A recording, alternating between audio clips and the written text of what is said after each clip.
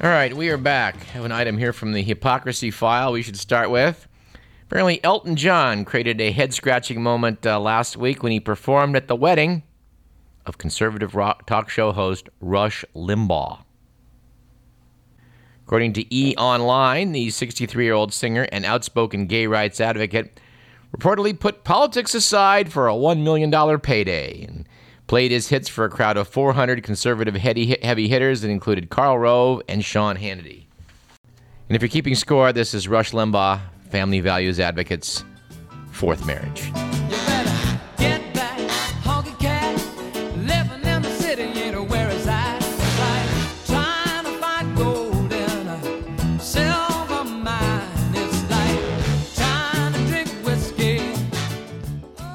And some follow-up on the retirement of Helen Thomas, as noted on Truth Out, article by William Rivers Pitt. Said Rivers Pitt, I absolutely refuse to let this one incident become the thing everyone remembers about Helen Thomas. That would give cover to the mainstream press cretins who always wish she would go away because she exposed them for what they really are. Frauds, mouthpieces, dupes, willing participants, colluders, conspirators, traitors. That's what much of the press became over the last 10 years, but not Helen Thomas. Much of the outrage directed at Thomas today isn't based on her comments about Israel, but are instead a barbaric yap from a pack of liars who are thrilled to see her gone, as it means they no longer have to look at themselves in that mirror she held up with her life, her career, and her uncompromising way of speaking actual truth to power. He then quotes from an article by her, saying that articles like this made her colleagues in the media squirm and blush. And well, they should, because in this, she was exactly correct. Helen Thomas. Of all the unhappy trends I've witnessed, conservative swings on television network, dwindling newspaper circulation, the jailing of reporters, and spin, nothing is more troubling to me than the obsequious press during the run-up to the invasion of Iraq. They lapped up everything the Pentagon and White House could dish out, no questions asked. The naive complicity of the press and the government was never more pronounced than in the prelude to the invasions of Afghanistan and Iraq. The media became an echo chamber for White House pronouncements. For example, at President Bush's March 6, 2003 news conference, in which he made it eminently clear that the United States was going to war, one reporter pleased the born-again Bush when she asked him if he prayed about going to war. And so it went. After all, two of the nation's most prestigious newspapers, the New York Times and Washington Post, had kept up a drumbeat for war with Iraq to bring down dictator Saddam Hussein. They accepted almost unquestioningly the bogus evidence of weapons of mass destruction, the dubious White House rationale that proved to be so costly on a human scale, not to mention a drain on the Treasury. The Post was more hawkish than the Times, running many editorials pumping up the need to wage war against the Iraqi dictator. But in both, newspapers played into the hands of the administration. Added Rivers Pitt, one stupid comment cannot wash away 60 years of credibility and honor. One stupid comment cannot wash away the fight she waged against the Bush administration's criminal campaign on Iraq. One stupid comment cannot wash away the fact that by her very existence, Helen Thomas exposed the mainstream media for what they are. And no matter how vigorously they jump on her today, they all know the blood remains on their hands. He concluded by saying, I'm sorry she said what she did. It was very stupid and perhaps even justifies the termination of her 6-decade career. That, as I said, is for others to decide. I stand today to remind any and all that one bad act does not erase a lifetime of excellence. She's gone, and perhaps rightly so, but we were a better country while she labored for us, when she asked the tough questions, and when she stood before the powerful and called them liars to their faces. Thank you, Helen Thomas, for everything. Added Dana Milbank from The Washington Post, Helen will be missed. Today, too many Washington reporters are social climbers who cozy up to the White House officials and see questioning the president as a chance to grab some TV time. No one, perhaps, will duplicate Thomas's crabby, unrelenting hostility in the briefing room toward both Republicans and Democrats. But the media needs more journalists who share her core belief that everyone standing on that podium should be regarded with skepticism. Anyway, let's spend our last few minutes on lighter fare, shall we? How about this? There's some talk about expanding the Pac-12 and including the University of Texas. Possibly also Oklahoma State, Texas Tech. What is wrong with these people? Okay, I admit when Arizona was added to the Pac-8, they didn't have a Pacific coastline. But there's really no way you can mix Texas up with Pacific. There just isn't. Yeah, in other news, Fresno State attempting now to enter the Ivy League. Wait, here's what we do with this news story. And in other absurdist stories, how about this one? There's a movie out called Prince of Persia. I guess it's based on a video game. But the part I like, playing the lead role in the Prince of Persia is Jake Gyllenhaal, who is of Swedish and Russian Jewish ancestry. I mean, I know the guy's got a little color in his skin, but, this guy is not even remotely Persian. I think, Mr. McMillan, you and I are going to have to go out to our hair cutter who is of Persian ancestry and see what she's got to say about this. Absolutely. And speaking of absurdity, the World Cup is on again.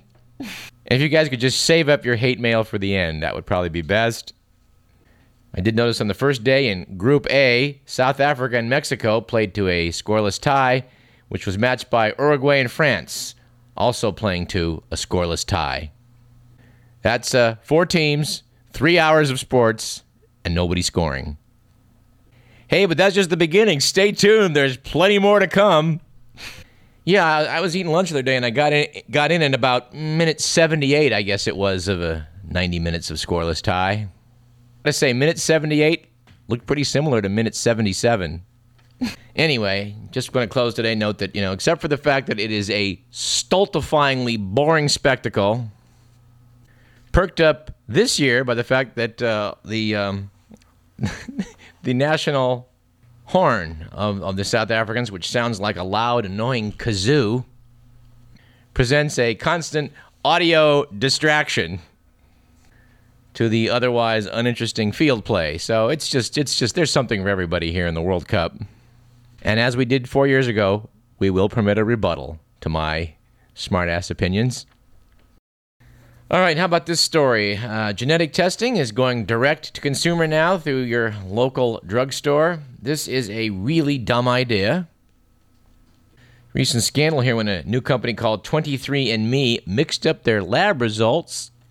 It was pointed out by a policy analyst at the Center for Genetics and Society, a nonprofit research and advocacy group, that a mistake such as the one they made would have been spotted by a doctor or genetic counselor, whom the spokesman, Jesse Reynolds, believes should be made responsible for delivering genetic test information to avoid the risk of people making potentially harmful decisions about their health. In the recent mix-up, apparently someone named C.C. Moore from San Clemente was told that her ancestry was 69% African, though the rest of her family tested 100% European. Here's a shocker buried in the story.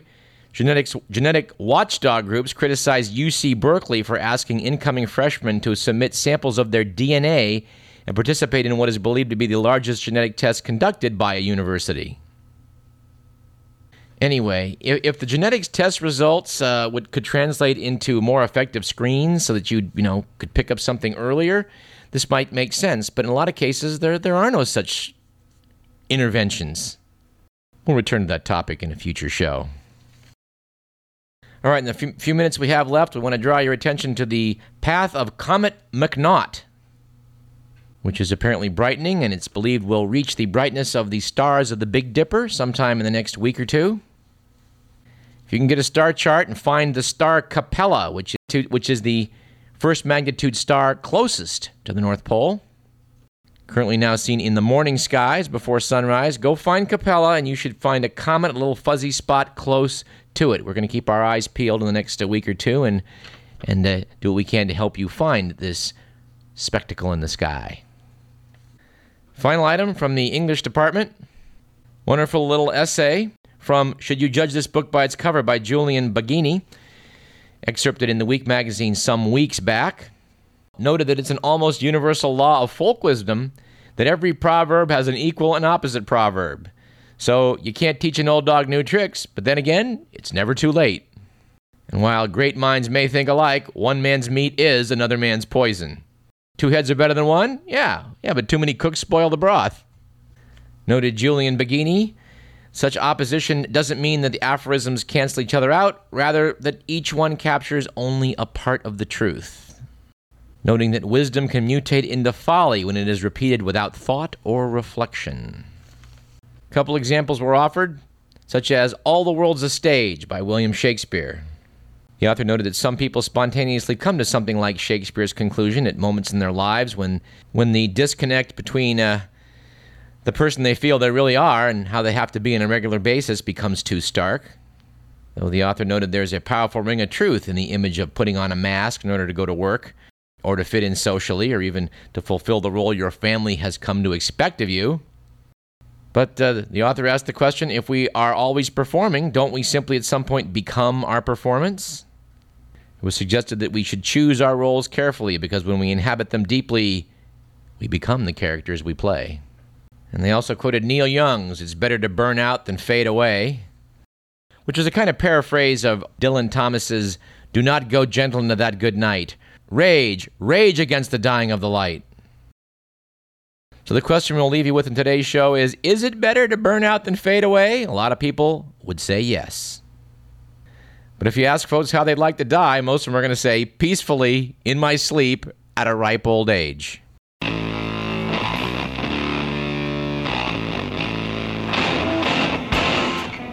And I'm with them. You've been listening to Radio Parallax. Our thanks to Greg Stebbin of Men's Health Magazine. This program was produced by Edward McMillan. You've been listening to Radio Parallax. I'm Douglas Everett. We'll see you next week at the same time.